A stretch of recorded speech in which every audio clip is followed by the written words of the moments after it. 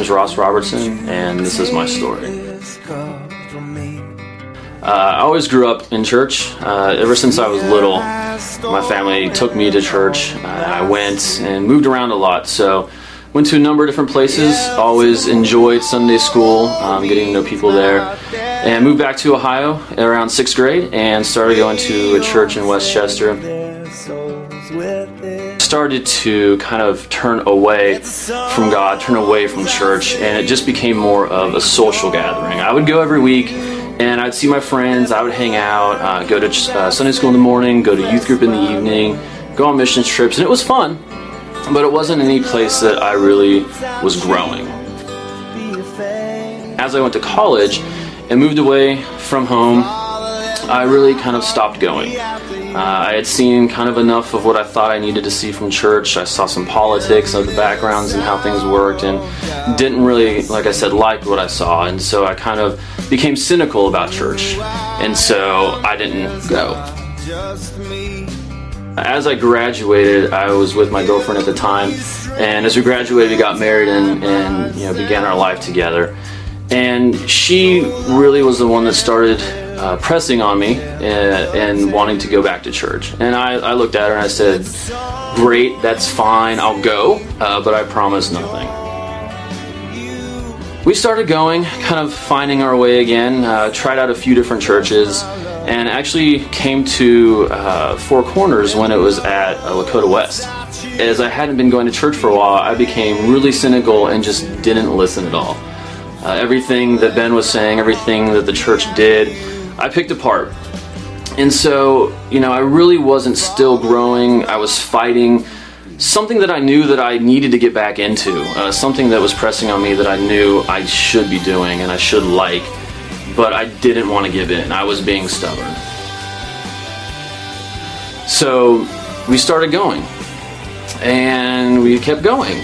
And I started to get involved. I started to meet people. I started to enjoy the music and kind of, tap my foot to the beat and really started listening every week. And it's been life-changing. It's been something that I can honestly say has been a good thing. It's made me turn around 180 degrees from where I was.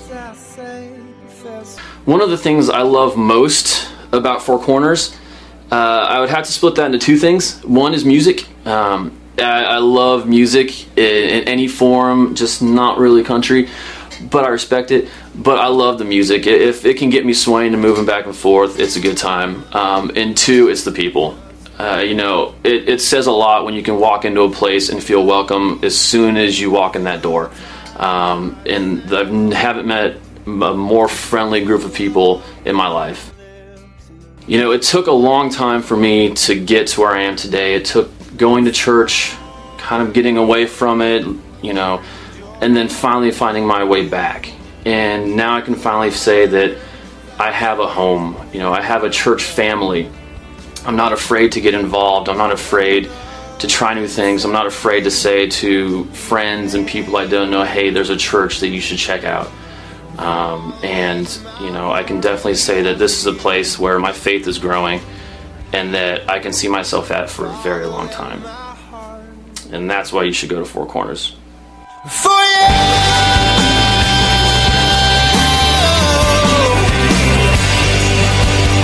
Oh, I love to hear stories like that because they represent life change. That's called a testimony. For those of you that didn't grow up in church, a testimony is when you talk about the things that God's done in you and what He's doing through you, and you acknowledge His hand at work in your life. You have a testimony. Some of you, you're at the beginning on the front end of that, and others of you, it's been developed over years. But God's not done. And today, we're going to start a series called Twittermonies. Now, how many of you guys Twitter? Anybody have Twitters? Yeah, listen, if you don't follow me, I am at Four Corners Ben, all right? Follow me, but only follow me if you want to hear about the church and my family and what I'm thinking, because if you don't want to hear about those things, it's a waste of your time, all right? I don't talk about anything else. But how many of you do Facebook, all right? Any more? Yeah, okay, that's good. And how many of you text? Text while driving. Anybody? Yeah, look around. Busted. All right. So here's what we're going to do today. We're going to start this Twittermony thing, and what we're talking about simply is the story of God at work in our lives. And I know that some of you, even though a lot of you are involved, you don't understand the special skills involved in texting and Twittering and Facebooking. You realize there are codes, right? You understand what this is, right? There are shortcuts because in Twitter you only get 140 characters, and so you got to like abbreviate everything. You misspell words and all that sort of thing. And I know some of us are a little older in the room, so I've got a 5-minute introduction to Twitter codes for those of us that are a little older. All right, so here it is. You've heard of BFF? You know what this is, right? No. If you're older, it's best friend just fainted. All right, that's what that is. Yeah, all right. And how about BTW? Right, by the way, but no. It's bring the wheelchair, all right? CBM, covered by Medicare, right? How about DWI? Driving while incontinent, if you're older. FWB, friends with beta blockers. How about FYI? You know this one? Found your insulin. That's what that is, if you're older. IMHO, is my hearing aid on? And LMDO, laughing my dentures out. I like that one. LWO, Lawrence Welk is on. And here's my favorite. ROFLCGU, rolling on the floor laughing, can't get up. That's my... and TTYL, talk to you louder. All right, so that's if you're a little older. We're going to read the story about a guy who had a pretty short testimony. His encounter with Jesus was brief. It left him forever changed. And he didn't have to take a lot of words to tell the story. He told about what was going on before, what Jesus did, and how it made a difference in his life. And that's what I want for you. We're going to, over the next few weeks as a church, work on our testimony. Now, we're not going to fabricate them. We're going to really dig down on what God's been doing. Because the truth of the matter is that some of us have been so focused on our lives, what's going on around us from our perspective, we haven't stopped for a long time to ask what God's doing. And a testimony is all about acknowledging God at work. And when you come to church, I hope you would expect that I would want to point your eyes up, get you to look at God. That's why we sing. That's why we open up God's Word, so we can get to know His character a bit, but also so that we can just see His hand at work in our lives. It's important for me, I tell you, even though I'm kind of like steeped in the thing and I spend a lot of hours of my day thinking about this kind of stuff in the church, it's still very important for me. I realize when I don't do this, my spiritual vitality begins to dip. I have to regularly focus on what God has been doing. And not just for me, but I have to share that as well. I share all kinds of things on Facebook about my family, about what's going on in church, maybe something that impacted me. But even more than what I share on Facebook, either whether it's consequential or inconsequential, those of us that have been impacted by Jesus, God wants us to share that testimony as well. You don't have to have a lot of words to do that. You don't have to be profound and deep. And you can do it short. You can give a Twittermony, if you will. You can kind of give the abbreviated version as long as you can see God at work and as long as you're willing to share. Well, you're prepared, all right? So what we're going to do is we're going to look in our Bibles or on the screen behind me at John chapter 9. Would you go there, please? John chapter 9, and we're going to look at the testimony of the blind man. I got to tell you, this is one of my favorite stories in the Bible. It's so meaningful to me because every time I read it, it's like I uncover something different. And we're just going to walk through the text today. That's all we're going to do. And then I'm going to stop because that's what I do when I read the scriptures. I stop and I comment on them. That's called preaching. That's what we do, all right? So here's what the Bible says in John chapter 9, verse 1. As he went along, that's Jesus, he saw a man blind from birth. Why don't you pause right there? As he went along, he saw a man blind from birth. Now, sometimes I get accused of spending too much time on the preliminary stuff of my messages and not on the meat. And I want to tell you, I've heard your comments, but it's irrelevant to me because I'm going to do what I want to do. And I'm going to spend some time right here, the first sentence in, even though we have an entire paragraph to work through, an entire chapter. Here's the first thing that comes to my mind as I read John chapter 9, verse 1, just the very beginning. And I'm very glad this is true about our God. See, Jesus saw the blind man even when the blind man couldn't see him. Now, that may not sound that important to you, but the reason it's important is because God here is the initiator of the contact. God is the initiator of the contact in this blind man's life, but here's the good news. Here's why this catches me. Here's why, even though I wasn't blind in John chapter 9, and I wasn't even alive then, I see my own life, because in my own life, God was the initiator in my life. He was the initiator in yours too. The Bible tells us very clearly that we didn't pursue God first. He pursued us. Before we were born, He came and committed Himself to give His life for us. That's God's initiation. He pursues His people because He loves us. For some of you, the pursuit of God looked like this. You had a grandma pray for you. You had a Sunday school teacher invest in you. You had a counselor who stayed up night chatting with you. You had a friend who encouraged you on the way. You had a pastor or a coworker who leaned into you and began to talk with you about God's stuff. And you didn't even realize it. Maybe you didn't even welcome it. Maybe you were on your last leg and it was just a desperate attempt to hear and reach out to anybody. But what was going on through all of that was God was pursuing you. It's nice to be pursued, isn't it? Last night I played video games with my boys. I try to do something with them like that. And when we play video games, we don't have to talk, so it's really good. And anyway, we were playing video games, and I played with my 7-year-old son. I was joking about that. I played with my 7-year-old son, and we play a shoot-'em-up game where we shoot each other, right? And it's a lot of fun, very violent and kind of masculine. And I destroyed him. I'm telling you, I destroyed him. It felt so good for me to beat my 7-year-old son. And I mean, it was bad. And normally he takes it so well. He normally does, but it got to him yesterday. It hurt his feelings. So he went and he crawled under Jill's desk and he sat there and he yelled, "I'm not coming out. I'm not coming out ever. I'm not going to ever come out."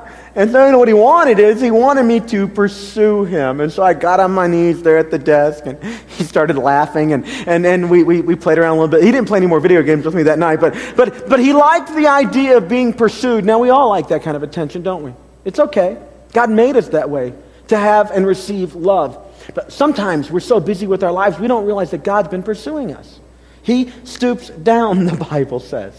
That's the way it describes it. He stoops down and gets on our level, gets right in our face and talks to us. That's exactly what happened here. The blind man couldn't find Jesus. He couldn't even see him. Jesus sees him, a man who had been blind from birth. Now here's where it gets interesting, verse 2. His disciples, Jesus' disciples, asked him, "Rabbi, who sinned, this man or his parents, that he was born blind?" Yeah, you ever been around Christian people? Well, I know you're around them now, but I mean, like, have you ever hung around them when they get a chance to talk and they're not just sitting all nice and pretty in church? You know this about Christian people? We like to debate things, don't we? I mean, we draw all kinds of dividing lines over all kinds of issues. Some of them are relatively important. Most of them aren't. We divide over whether we're going to sing this kind of song or that kind of song. Lights on, lights off. Casual clothes, dress up. We divide over all kinds of issues. We divide over theological issues, pre-trib, post-trib. Millennial. 7-day literal, figurative. We divide over all kinds of crazy things and some important things. But at the end of the day, one thing's clear about followers of Jesus. We like to debate. And we like to figure things out. And I guess to a certain degree that's fine. In fact, in this church, if you have questions, you're trying to figure it out, hey, you've come to the right place. We love that. But here's something we keep in the back of our minds as we do that. Figuring it all out is a secondary pursuit. It's important, but it's not the most important. The most important thing that goes on in a person's life is for that person to ask, not what's going on around me here, not how do I make it all make sense, but what does God want? See, that's really the ultimate question. What does God want? What does God want to do? What is God like? And I know this. I can sense kind of where a person is in their spiritual development by the kinds of questions they ask. Now, it's not that I can judge that. I don't always get to see their heart. But over time, something becomes clear. Some people seem to be focused on God, and other people seem to be focused on themselves. In this particular story we're reading, the disciples are very interested in figuring out the details of what's going on. See, their background told them that the reason this guy was blind is somebody had to have sinned. He was either him or his parents, and he was born that way, so maybe he sinned in the womb somehow. I don't know how that happened. Or maybe his parents are being punished for the thing. And there's something about religious people. We got to put blame on people. Have you ever noticed that? I think we feel better. It's like the world is right. Things make sense. If I can figure out what's wrong with you, and if I can connect the dots to what you did, and that's why you're in the situation you're in. And then listen, let's just be clear. You don't have to have anybody do that for you, do you? I mean, some of us in the room are pretty good doing it for ourselves. I mean, we're pretty good at beating ourselves up over decisions and over actions, and we can figure out exactly why we have the crud in our life that we have. Now, one of the things I love about this story, one of the things I love about the testimony that's being built here, is that Jesus refocuses the issues. He doesn't say that it doesn't matter. What he says is that they're second. And specifically, here's how he does it. He says, this happened so that the work of God might be displayed in his life. This guy is blind, and it's an opportunity for God to get glory. It's an opportunity for God to be elevated. Let me tell you this about your life right now. I don't care what's going on. I don't care if you're at the bottom or at the top. I don't care if you have all that you need or you're lacking a lot. I don't care if you're in the best relationship of your life or if your relationships are on the rocks. I don't care if you're 40 or 4. I can tell you this, you're in an opportunity, you're in a prime spot for God to do his work in your life. You're in a prime spot right now in your situation for God to get glory with what's going on with you. You're in a prime spot right now to build a testimony. A testimony is simply, God is at work in me. This is what I was like before God got involved. Now here's what it's like now. All of you are in a prime position. Do you understand that the Bible is full of people who had a testimony? They had a testimony. Now, there are a lot of people in the Bible who had titles, and they hid behind those titles. Pharaoh. Now, he had a title. He was the king of Egypt. He had a title, and it brought with it certain prestige and honor. But Moses had the burning bush. Moses had a second chance. Moses had a God who would lead him, and he'd follow, afraid, with trepidation, but he still followed. Now, Pharaoh had a title, but Moses had a testimony. There are people in the Bible who had the pedigree. They had it right. They had the right mom and dad, born in the right environment, went to the right schools, had all the right training. And other people came along and they didn't match up. They didn't fit. As little David, he wasn't the king's son. But God said to him, you're going to be king. He didn't have the pedigree. He wasn't in the royal line. God raised him up. He didn't have pedigree, but he ended up having a testimony. He wrote about the goodness of God as God protected him with the lion and with the bear, and God used him powerfully. A lot of you in this room don't have all the things you think you need, and yet God wants you to know that you're right now in a perfect place for him to develop your testimony and to use you powerfully. And a lot of you feel like there's already too much water under the bridge, or you're starting too late in the game. And God wants to say through this story and through me to you today with clarity, your testimony isn't done. Don't give up yet. A testimony development's a tough thing. As I said, you're all on the development journey of your own testimony, but I think what we're going to discover in this passage is some of the things that become clear as the testimony gets developed. Some of the things that are a part of the process, some of the hurdles we go through, and some of the turns we're going to go around. Jesus said, look, the debates are important to a point, but here's what I want you to know, that no matter where you are, God is willing to work in your life. He's willing to develop your testimony. But then he gives us a pretty theological, deep, I think, understanding of why this is going on. Here's what he says. Verse 4, as long as it's day, we must do the work of him who sent me. Night is coming when no one can work. While I'm in the world, I am the light of the world. And here's what Jesus is saying. Look, have your debates, have your discussions. But if you're following Jesus, get about the work of doing his business. Get about the work of doing his business. There's coming a day when we will not have time to do his work. And if you're a follower of Jesus in the room and you're letting the debates and the divisions and the dividing lines keep you from engaging his work, then you're missing the point. Jesus was saying to his followers, there's a certain urgency involved in this thing. I don't know how long you have to work for the Lord. I know he gives us this life to do it. Because in the life to come, we don't work for him. We get to celebrate him. We get to enjoy it. He's given you this life to make an eternal investment. You get the next life to spend eternity. This is the life in which there's great urgency to do the work. I know too many Christians who get enjoyment and get their identity from identifying and defining where they are in the lines and in the chart where they fall. And honestly, all that has a place. I've done a lot of that myself. But as I get older, one thing becomes very, very clear. And it's exactly what's clear in this passage. Have your debates, do your thing, theologize, philosophize, and argue all you want, and get up eventually and do the work of Jesus. It's the most important thing the church can do. Oh, we got to help people with their questions. Absolutely. But as we do that, we can't lose sight that our goal is to do the work of the Lord. And you have to ask your own questions and get past your own hurdles, of course. But if you're following Jesus, while you're doing that, put your hand to the plow and get to work. The church is not the church when all we do is philosophize. That's all my beating up I'm going to do. Jesus wanted his disciples to know it back in the day. I want you to know it today. The day is coming when we can't work. So redeem the time now. If you're in college, redeem the time. If you're in high school, redeem the time. You're single, redeem the time. You're married, redeem the time. You got young kids, no time for anything? Redeem the time, because the time is short. And if you're 60, guess what? Redeem the time. Get to work about the Lord's business, because there's coming a day when you can't. Give what you need to give, spend what you need to spend, learn what you need to learn, and get out and do the work of Jesus. Amen, Pastor Ben. That's good preaching. Now, having said this, chapter 9, verse 6, having said this, he spit on the ground, made some mud with his saliva, and put it on the man's eyes. Now, this is strange, friends. If that sounds strange to you, I can promise you it was strange back in the day. Hey, here's what people expected. They had followed Jesus. They knew exactly what was going to happen. He's going to come up on a blind man, and at some point the heavens are going to part. The clouds are going to open up, and a radiant beam of light will shine.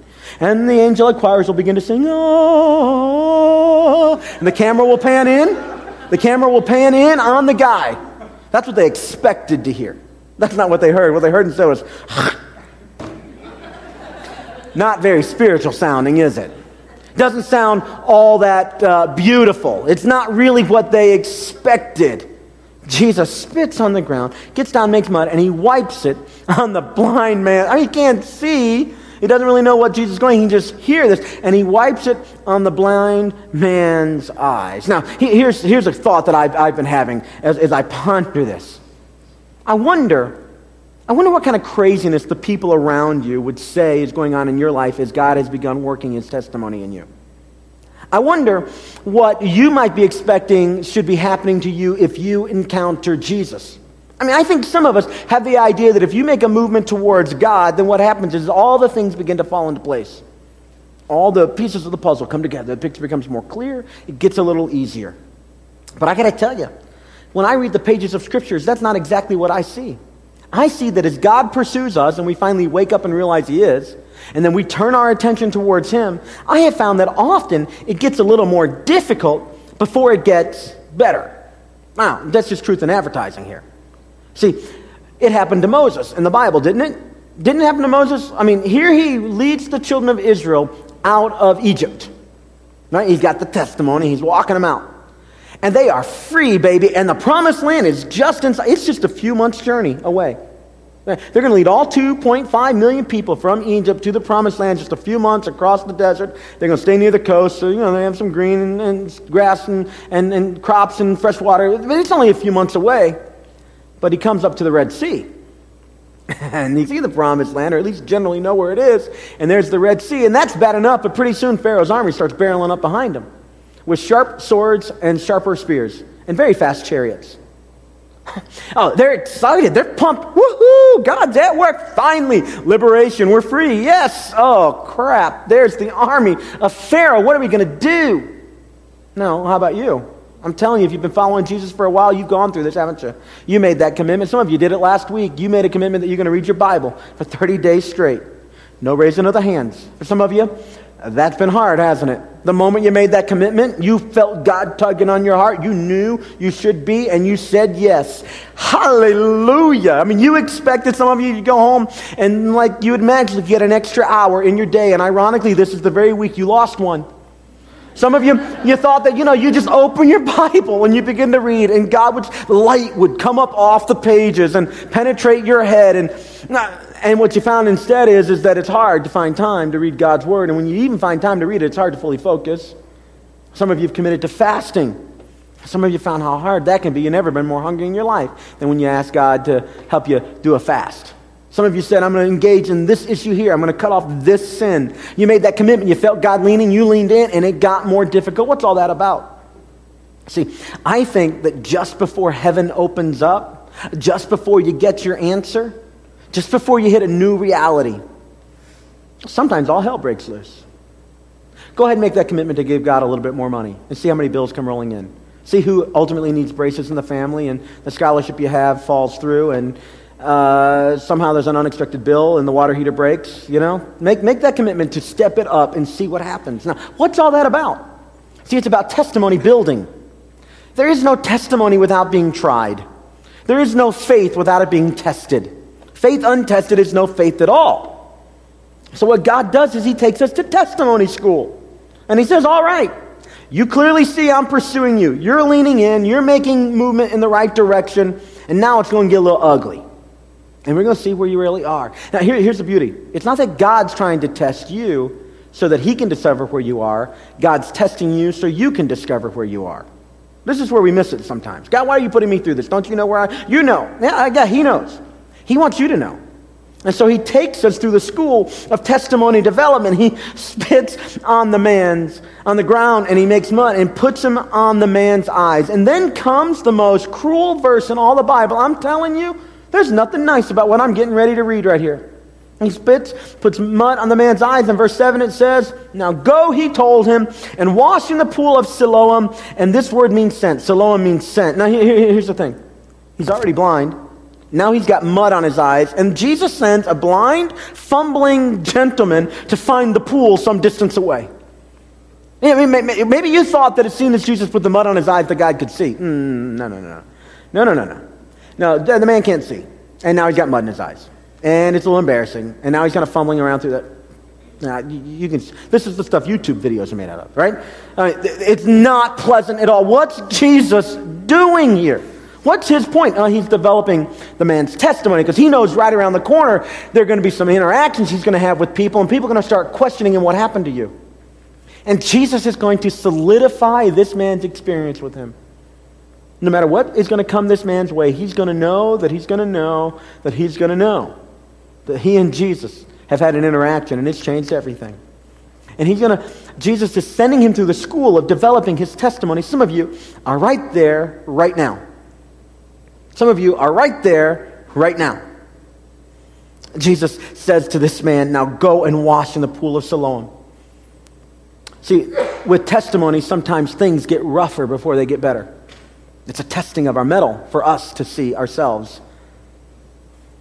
And with testimony development, there's always an opportunity for obedience. There is no testimony without faithful obedience. I think we underestimate how important our faithfulness is to God. I think sometimes we believe that he loves us so much that our faithfulness doesn't matter to him. Well, he loves you. He does. But your faithfulness is very important to him. It's the stuff that your spiritual character is made out of. Your identity in him as you see yourself is forged in the irons of this kind of activity. Go and find your way. Now, the point wasn't that Jesus wanted him fumbling around. The point was, would this man do what Jesus told him to do? And what difference would it make if he did what Jesus told him to do? I mean, if he understood Jesus clearly. Now, here's the thing I want to drill down on for just a second. See, I think the most important question we can ask is not what does Jesus want us to do. I think that's a second question. I think the most important question you can ask today is, what is the character of God for you? What is the character of God for you? See, here's the thing. I think some of us in this room, we know what God wants us to do. We have a sense of that, but we're not going to do it because we're not really sure if he's good to us or not. We're not really sure if he really will take care of us. We're not really sure that his character is such that he wants what's best for us, and we deep down doubt not what he asks us to do, we doubt that he'll actually come through for us if we do it. I think we wonder about his character. I think there are people who date the wrong person because deep down they don't believe God's going to bring them a mate into their life that's fit for them. Instead, what they've got to do is date the guy that comes around or the guy that's available or the guy that's showing attention. Because they don't ultimately trust not the plan of God. They know the plan. They believe it's a good plan. They just don't trust his character and that the plan will work for them. I think there are people in this room right now who have ministries that they're supposed to be doing that aren't doing it because deep down you don't trust the plan of God. But you don't trust the plan of God because you don't trust his heart for you. This is why I never gave significantly of money. Deep down I thought that it was on me to take care of myself. And I would read the passages in the Bible that God made promises about when people would give aggressively in following his plan. I didn't trust him though, because I saw my bank account. And I thought if I gave the money here, well, who's going to do my thing over here? And God put me through the testimony school, testing me, saying, now will you follow my instructions? Some of you don't believe that God's plan for you is good and that what he wants for you is real joy. And so instead, you've settled for pleasure. And because you don't trust the character of God and his heart for you, you decided to fill your life up with all kinds of temporary pleasure because deep down you don't think he wants to bring you joy because you don't know him. And that's why, friends, listen to me. This is not me self-pleading, and you don't have to do it at my church. But that's why you got to go to church. regularly. You got to carve out time. You guys got to starve for that today. I'm not beating you up about it. Hear this as encouragement. Because when you come, people open up God's Word. If you go to a church that don't open up God's Word, go to a different one. But typically you come and you open up God's Word and you get to learn the character of God. His heart is good for you. And when you can't see it as good, then you realize that His ways are above your ways. His thoughts are not your thoughts, and He's wise. It's a character issue for Him, and He'll take care of you. You trust Him even when you don't know exactly what He's doing with your life at the time. You trust Him. That's why we sing songs about how awesome our God is. We sing them loud and we sing them bright, lights shining, because we want the truth of those songs to get implanted in our lives, not so that we become little minions and all fall in step, but rather that we come to know the Creator of this universe and His heart for us, His character. You get the character right, the plan will follow. You get the character. You settle the issue of what God's heart for you is, and then when He speaks, you'll follow Him. And if there's disobedience in your life right now that you're aware of, I can tell you somewhere deep down you're not fully trusting the character of God in your life. That's what was going on with this man. Would he trust this Jesus? Or would he just sit at the gate with mud on his eyes? Jesus said, get up and go wash. You think it was easy? Let me straight up. Why did you think that when you followed Jesus it was all going to be easy? Why? Did somebody promise you that? If they did, I'm sorry, they lied to you. Now, here's what's beautiful about it. Once the trust gets settled, there is an emotional comfort and a peace that comes. But I'm telling you straight up, it's not easy. It takes real men and real women. Maturity will happen here if you stay with it. And it's a good thing. So what did the man do? The Bible says, so the man went and he washed. It's always going to be an issue of obedience for you. You're never going to get away from that. Do I watch this show or do I turn the channel? Do I turn off the TV and engage His Word? Do I speak these words in anger with this tone, or do I guard my tongue and speak words of life? You're always going to have an opportunity to obey or not obey. And when you choose to obey, you begin to pass the classes in testimony school. Your character gets forged. Your identity in Christ gets established. And who you are, your identity in Him, becomes more real and more solid and more developed. So the man went and washed, and what was the product of the schooling that he was getting from Jesus? And he came home seeing. Praise God. His eyes were opened. He came home. He went blind. He went with mud on his face. He went uncertain but trusting. He went with blind faith, literally, didn't he? And he came home seeing. Friends, that's good preaching right there. That is the character of God being enacted. And this is your story as well. This is our story. This is everybody's story who stuck with it. The people in the Bible, they stuck with it. They stuck with it, and the sticking with it, the faithfulness and the obedience and the hanging on. Oh, I'm certain they wanted to cash in. I'm certain they felt like, what the heck is God doing? I just committed it. I just said yes, and now this is happening? We just came together as a couple to church, and now I'm having these challenges in my family. We just came together, and now we can't get pregnant. We just came together, and we committed these things, and now we're having these challenges. It's testimony school. God is very interested in developing our testimony because He knows that we are going to live with Him for a long time. He wants us here and now to get to understand who He is and what He's like so that our heart will long more for Him, so that when we get to heaven, we'll be fully satisfied. So that we'll know Him deeply and we'll be known. Paul says it this way, that on this side of the earth, it's like we're looking through a dark glass. But there's going to come a day when the character of God is going to be fully revealed to us. And He's going to pull away the darkness, and we're going to see Him face to face. And we're going to know His character. And all the stuff of this earth that we wondered about and questioned about and, tilted our head about and complained about, it's all going to have its perspective because we're going to see it from God's perspective. So, what happened to this guy? What happened to him? Well, what happened to him when he came home seeing is he encountered some of his neighbors and some of his friends, the folks who used to pass by him as he sat at the gate begging. So in verse 8 it says, his neighbors and those who had formerly seen him begging him asked, "Isn't this the man who used to sit and beg?" Some claimed that he was. Others said, "No, it only looks like him." Because the man who sits and begs was blind. This guy's not blind. But the man insisted, "I am the man." "How were your eyes open?" they demanded. Now he replied, here's his Twitter money right here. The man they called Jesus made some mud. He put it on my eyes. He told me to go to Siloam and wash. So I went and washed. Then I could see. Now here's the challenge. It made no sense to anybody he spoke to. Now here's the deal about God. Sometimes what he's going to do is not going to be explainable. But at the same time, it's going to be undeniable. Sometimes, if you Twitter, there you go. Sometimes what God does is unexplainable, but it's not undeniable. That's my testimony. See, you can't take my testimony away. You'll never convince me, no matter how you do the math, that my 90% of my income that I keep and spend, you'll never convince me that it doesn't go further than the 100% I used to have before I started giving my money to God. See, I know this, my experiences, and you can do what you want. This is my experience. You can't take it away from me. When I started being faithful with my income, my 90% goes further than the 100% ever did. It's just my story. What's your story? When I started treating my wife better, I started following the teachings of the Scripture about how a husband's supposed to treat his wife, our marriage got better. That's my story. I can't explain it all. But you know what? In a few days, I'm going to go watch a Reds game.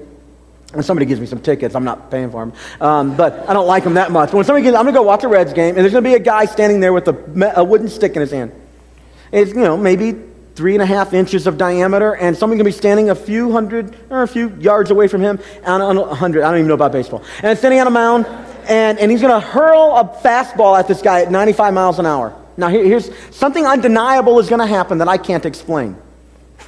Somehow in that batter's mind, he's going to make all kinds of quick, splits, twinkling of an eye kinds of decisions. He's going to quickly assess the speed of the ball, the trajectory of the ball, and he's going to neurons are going to fire, and he's going to begin to move his arms in quick adjustment and make contact with it. It happens a lot. I can't fully understand how all that happens. I can't explain it. But man, when that ball hits that bat and the crack happens and it goes over the wall, undeniable. You can't take that away. Even if you don't understand, like I don't understand, all the mechanics, when it happens, you know it. This is what happens with testimony. That's why God wants to give you a testimony, because somebody's going to come alongside you and question. That's okay. You're up for it. They can't take your testimony, though. Oh, they can take your knowledge. They can take your logic. It has its place. I'm a big fan of it. We're going to be investing in that aggressively as a church over the next few weeks. We'll talk about that in a moment. But they can't take your testimony away. And why did that man need to go through testimony school? Because people were going to wonder. His neighbors went around him and said, "Aren't you the guy? Aren't you the guy? Aren't you the guy?" It wasn't just his neighbors. In a few verses, you could read this chapter when you go home. It's going to be religious folk. The Pharisees are going to come around him and go, "Wait, what happened to you? On a Sunday? You're not on the Sabbath day? You're not allowed to work on the Sabbath day? Who did this to you? That's demonic. It's not even godly. You can't be the thing." And even his own parents, people are going to go to his parents and say, "What happened to this guy?" His own parents are going to go, "We're not going to defend him. You have to ask him for yourself." Each time this guy was given a chance to give his Twitter moaning. And in a few short words, he said, "I don't know. All I can tell you is I was blind. I encountered Jesus. Now I see." I'm telling you, friends, that's a powerful testimony. Where have you encountered Jesus in your life? Honestly. Are your eyes trained enough to see him? Or does he need to put a little mud in your eyes today? Does he need to send you to go wash? I have to do that regularly. I have to go wash the mud out. I have to obey him so that I can see his hand. When I do that, his activity in me, to me, and through me becomes more clear. I see my testimony. And it doesn't matter what you guys say about me. It doesn't matter if you tweet that I don't preach well. It doesn't matter if you send an email saying I go too long. It doesn't matter, because I see him. It doesn't matter what somebody else says about me. I just made those things up, friends. Things happen. What happens to you? When your friends say you're not cool. When, you make a commitment, for instance, to be sexually pure, young men, and the moment you do, the smokingest, hottest girl comes into your life. You know why they're smoking hot? Because they're from the pit of hell. That's why. Straight up. They still got the smoke of hell on their life. I mean, go ahead and make that commitment. See what happens. See what happens. God wants to take you through testimony school. And he wants to give you an encounter with him that'll leave you changed. Here's what it was like before. Here's my encounter with Jesus. And here's how I'm different. And I want that for you. And I want that for every person that comes to this church. I want them to go to school with Jesus and learn how wonderful he is. How beautiful his character is. How good his heart is for them. So let's do this together. Let's take out our Connect cards and take a few steps together as a congregation. Next step A is really just an acknowledgement. It says, I have a testimony of God's work. Hey, if this is you, if you realize that God has done something in your life, maybe you haven't even trained your eyes to see it, you need to kind of wash the dirt out, you could check this box. And I ask you then to go home. We'll send you a little reminder. And just think about 3 simple phrases. Here's where I was. Here's what God is doing and has done. And now here's where I am. That's your testimony. It's what I was. Jesus did this. Here's where I am. Think about that. And focus your eyesight on Him a little bit. It's a powerful thing when you do that. If God's done something in your life, now let me be straight. Some of you guys act like you don't have any reason to praise Him. Let me just be straight with you. I've done it too. I mean, you kind of act like He didn't get you up this morning. That somehow you created your own heartbeat and breath. You know, that it was completely your doing that you have a roof over your head. And you don't even give Him credit for bringing you to birth in a country like ours where you have so many blessings. Some of us act like we don't have any reason to praise Him. Our testimony, as it gets developed and our eyesight gets developed, we begin to see His hand at work. This is a major tool in your arsenal as a follower of Jesus. Revelation chapter 12 says this, that the people who overcome the enemy do it through 2 means. The blood of the Lamb. Now that's the work of Jesus on the cross. The blood of the Lamb. You can't do anything about it. It's already done for you. But the second thing you can do a lot about, by the blood of the Lamb and by the word of their testimony, they overcome the enemy. Enemy been running havoc in your life? The blood of the Lamb is already established. But the word of your testimony, now you can work on that. You can see God's hand at work in your life. If you need to focus and work on this, check the box. We'll just send you a little reminder and let you spend some time thinking about that. Here's next step B. It's essentially the same thing, but it's a little bit more focused. I have a testimony how God's used Four Corners to impact my life. Now here's why I'm asking you to do this. It's not because we're, just crave the information, although we do, because we love to hear these stories. It's more than that. See, there are people around you who serve and give and have prayed for and fasted over and made this thing happen. They set up your chairs, put your pens on, and they don't get paid. I get paid. They don't, though. But their paycheck is to know that what they do makes a difference.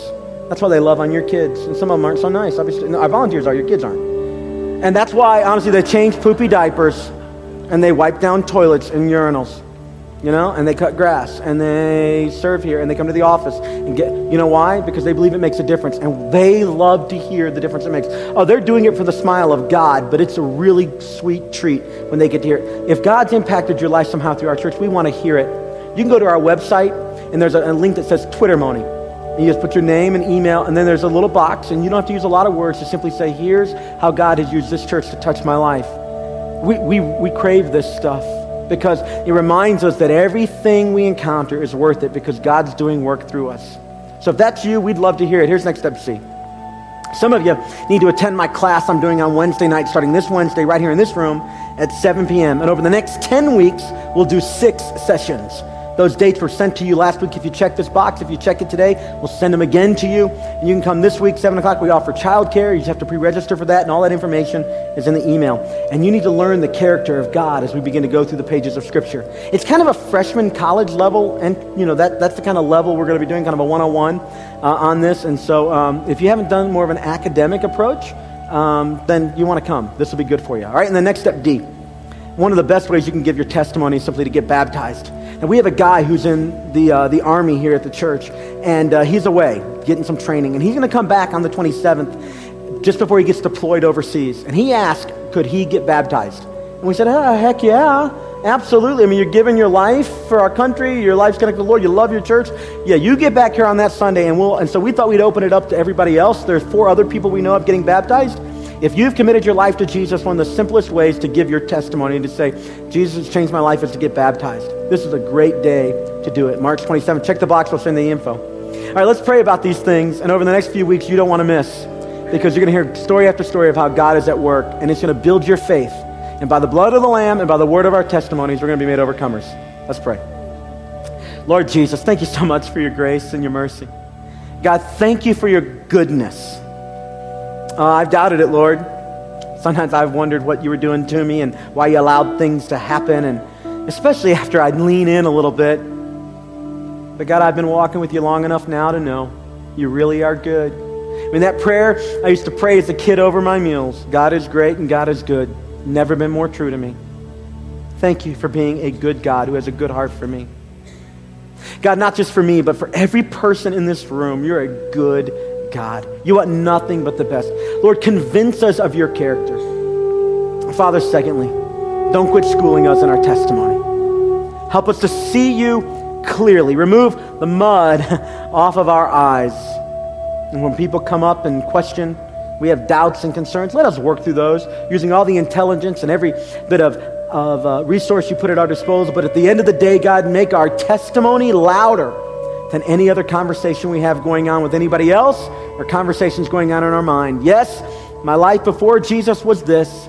Jesus changed me, and now it's like this. And God, raise us up to be overcomers. We pray it in your powerful name. Amen and amen.